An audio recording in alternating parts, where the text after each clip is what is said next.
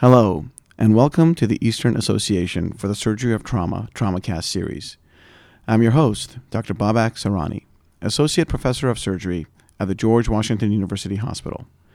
Joining us today is Dr. Mike Rotundo, Professor and Chair of Surgery at the Brody School of Medicine at East Carolina University. I think that all trauma surgeons know of Dr. Rotundo's accomplishments, which include serving as President of East in 2005, and his current roles as Chair of the American College of Surgeons Committee on Trauma and Vice Chair of the AAST Committee on Acute Care Surgery. Academically, Dr. Rotundo was the lead author on the article that coined the term damage control with Bill Schwab in the September 1993 issue of the Journal of Trauma. He has since authored a number of articles looking at the application of damage control strategy in the care of the injured patient from a variety of perspectives. He recently senior authored an excellent review article that summarizes his and others' work on the topic. The article is titled Damage Control Resuscitation, the New Face of Damage Control, and appeared in the Journal of Trauma, issue 69, pages 976 to 990 in October in 2010. Recently, I've been surprised to find that outside of the trauma community itself, many emergency medicine, intensive care, and anesthesia providers are still not familiar with the history and current status of a damage control strategy in the overall management of the exsanguinating or severely injured patient. The purpose of this podcast is to address these points, and who better to do it than the one who established a career investigating this topic. So welcome, Dr. Rotundo. Thanks, Babak. Let's start by asking you to go back to your days as a fellow. Where did the concept of damage control even come from? I think that concepts emerge not from any one single point, but from multiple points. I think that the environment and the conditions at the time in the late 1980s and 1990s were really challenging us in trauma surgery to look at new ways to manage patients who were having really horrible outcomes. And in patients who had multiple visceral injuries and had multiple sources of bleeding as well, those outcomes using traditional approaches were quite poor. So we began trying to find another way. And the concept of abbreviated laparotomy had been out there for quite some time, dating back to Harlan Stone in the early 1980s and others. It was firmly entrenched in the blunt injury patient population for liver injury.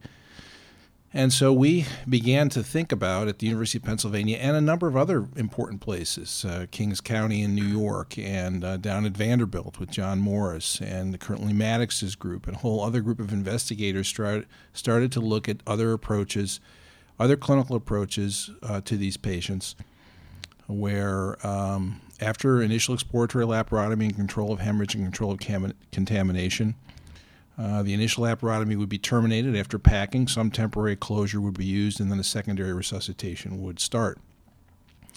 When we sat in the mornings talking about these cases from the night before,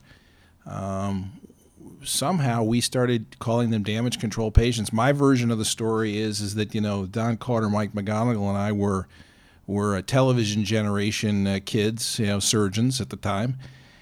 We were not in the Navy, though Bill Schwab was, and we remember an old television series called Journey to the Bottom of the Sea, and every time the submarine got in trouble down there was a report from damage control to maintain stability of the ship by doing a series of repairs. So we started calling them damage control patients, and Bill Schwab, our boss at the time, who was ex-Navy, latched right on to that. It seemed to make sense, and so the term damage control stuck.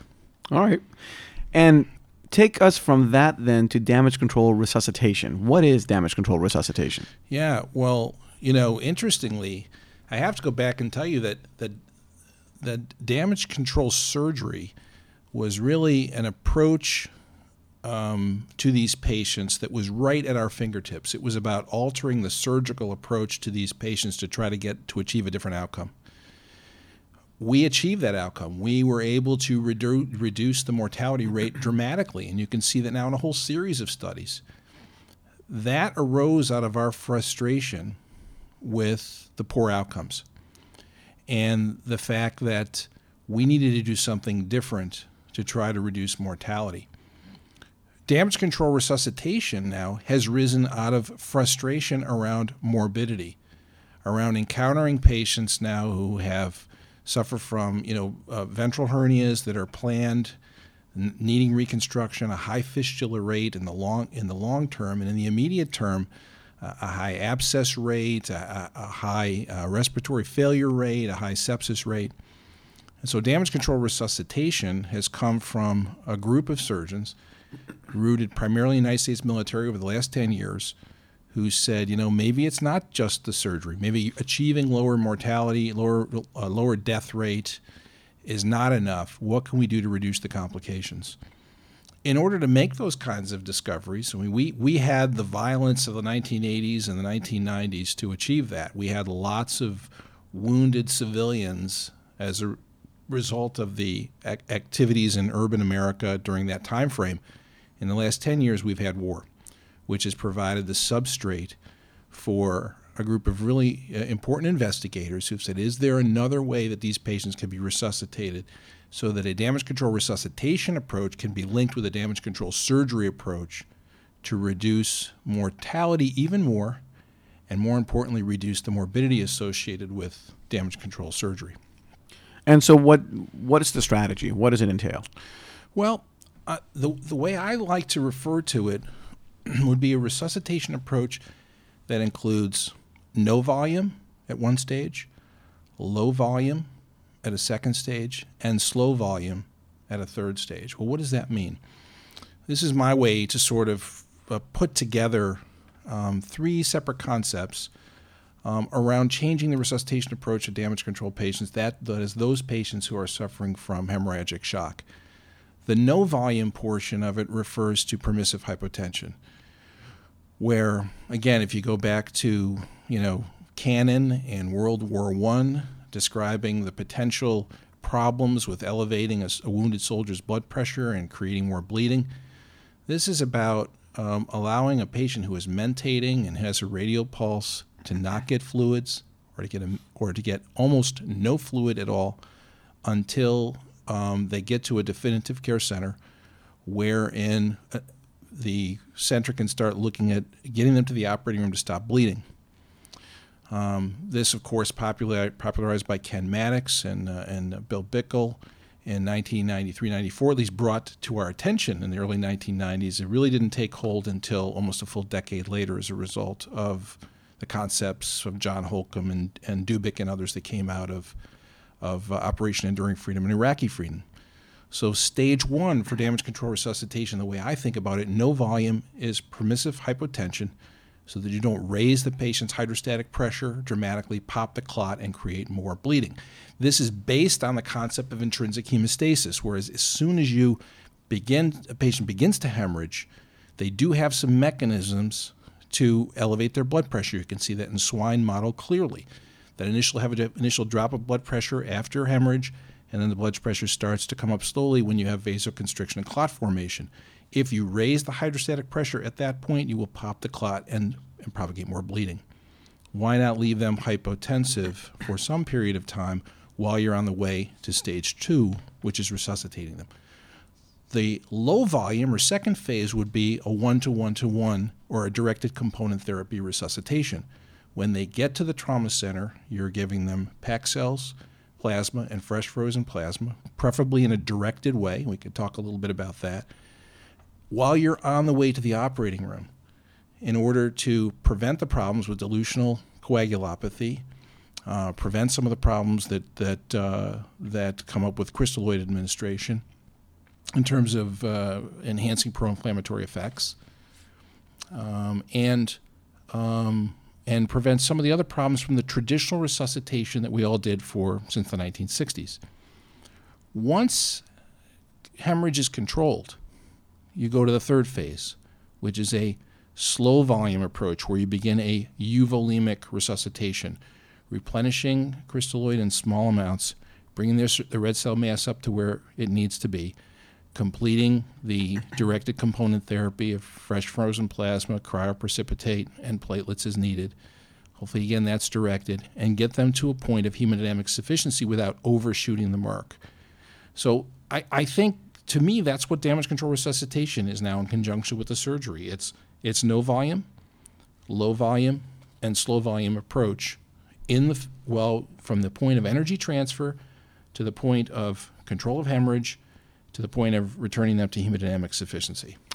And the investigators you named, Dr. Maddox, Dr. Holcomb, their work was based mostly on penetrating trauma. How much of what you explained applies to blunt trauma? Yeah, I think, I hesitate to say without any qualification whatsoever that I think it applies completely. But I think in hemorrhagic shock model, it probably is very applicable.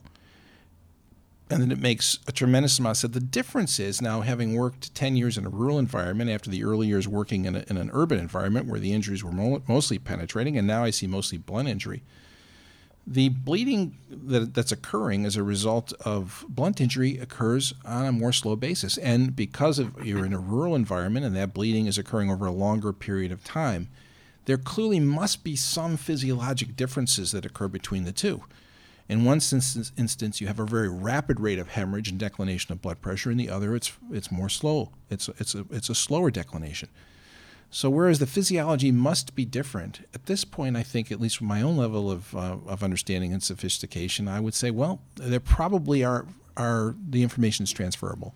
And so here you are the chairman of surgery. So when someone rolls into your trauma bay, you have espoused anyway with your nursing staff and your other physician colleagues that you guys do not start a 2-liter resuscitation to jack the blood pressure right back up again. That's correct. Absolutely. And I think there are some interesting caveats. I mean, certainly head injury creates an interesting conundrum where you, in that circumstance, you'd like to maintain perfusion pressure. You would not necessarily want to tolerate a mean arterial pressure of, say, 60 or lower, because you'd like to be able to push that up a little bit to maintain more efficient oxygenation and circulation of brain cells. So what do you do in that situation? You have to sort of sit in between.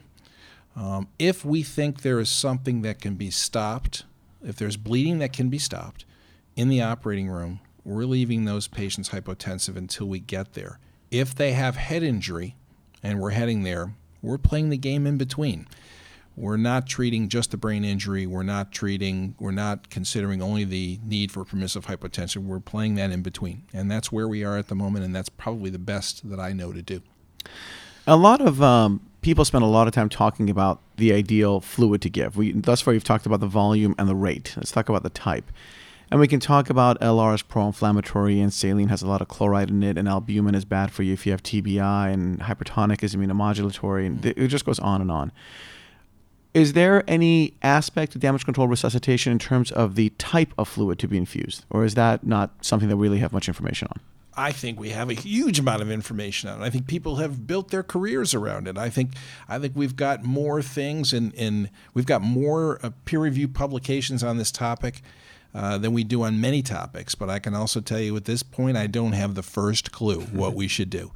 I do know for a fact that if we're to group studies into lots of fluid, the studies are available right now, lots of crystalloid versus little crystalloid, I think little crystalloid wins. Whether that little crystalloid is 3% hypertonic saline or some other concoction, whether it has dextran or not, it wins in the current paradigm. That's new in the last decade. So I would say, a lot of crystalloid, a lot of anything that is not a component in nature is probably a bad thing. I would say that things that are component in nature and delivered in a directed fashion so that you're giving what actually is needed. And this is a big play for point-of-care testing using thromboelastography or other methods. I think that probably is something we should be doing. The centers that are participating in risk-stratified benchmarking outcome studies look like they're outperforming other centers. And what they have that some of these other centers don't have is they have a more standardized approach to resuscitation using these principles. And so they look like they're reducing mortality and they're winning the game on the basis of their reduction in variation in resuscitation. So I think we have some overarching concepts. We have some ideas of where the buckets are, what the big categories are, and what should happen within those categories. But in terms of being able to endorse a particular resuscitation fluid, I think it's pretty difficult to do, even with the plethora of data that's out there. So you think that the next step of the concept of damage control resuscitation is going to be more of a goal-directed rather than a protocol-directed paradigm? Yeah, I think that's a great way to put it, and I've never quite thought of it that way. We know that the Resuscitation Outcomes Consortium they've got their BLAST trial that's going on right now that's looking at point of care testing. They've got the PROPER trial that's out there that's looking at one-to-one-to-one resuscitation. And we know that we have evolving technologies, using TEG to help direct component therapy. That's something at my own center we're just starting to use. We're just learning how to respond to those curves. And I think that tailoring the resuscitation to the patient is the best that any of us could hope to do, yet I know we're still a long way from it. So let's go back again a bit to your paper on damage control laparotomy, abbreviated laparotomy, to control hemorrhage and contamination. That, to date, has never been validated prospectively, although certainly it has become standard in the trauma community. Now we see novel applications like one-to-one and TEG-driven, goal-directed resuscitation, etc. These are starting to become broadly accepted into practice without prospective validation as well. Is there a role for such trials, or does one draw the line and say a retrospective study or a number of studies is sufficient and we should just go with it? I think I would like to think the purist in me would like to think that there's always a role for a prospective randomized controlled clinical trial. I sit in the audience at the major academic meetings like everyone else, frustrated, seeing the next univariate analysis that identifies some differences that then plugs those into a multivariate analysis and a logistic regression to tell us what the odds ratios are. That's the best that humans can do with retrospective data, and we do it. I'd love to see us be able to design controlled clinical trials for all of those things. But what surgeons do in reality is when something resonates and makes sense to them, if it resonates to their surgical soul, you can't stop them from doing it, no matter what. Let's take laparoscopic surgery, for example. Laparoscopic cholecystectomy took off like wildfire without one study, without one thought. All those studies were done after the fact. I want to put my own paper from now almost 20 years ago. Hard to believe it's been that long, but it has. That was the 8th paper that I wrote. I did it with lots of mentorship from my own group, from Don Carter, Bill Schwab, and others, and with lots of support from other people across the country, Tom Scalia, Dave Feliciano, and others. It was really effectively in the study group a 23-patient study with 23 in the control group and 23 in the study group. And I knew at the AAST that year, the moment it was given, it took off like wildfire. There was not going to be any stopping it because, number one, a lot of people were already doing it.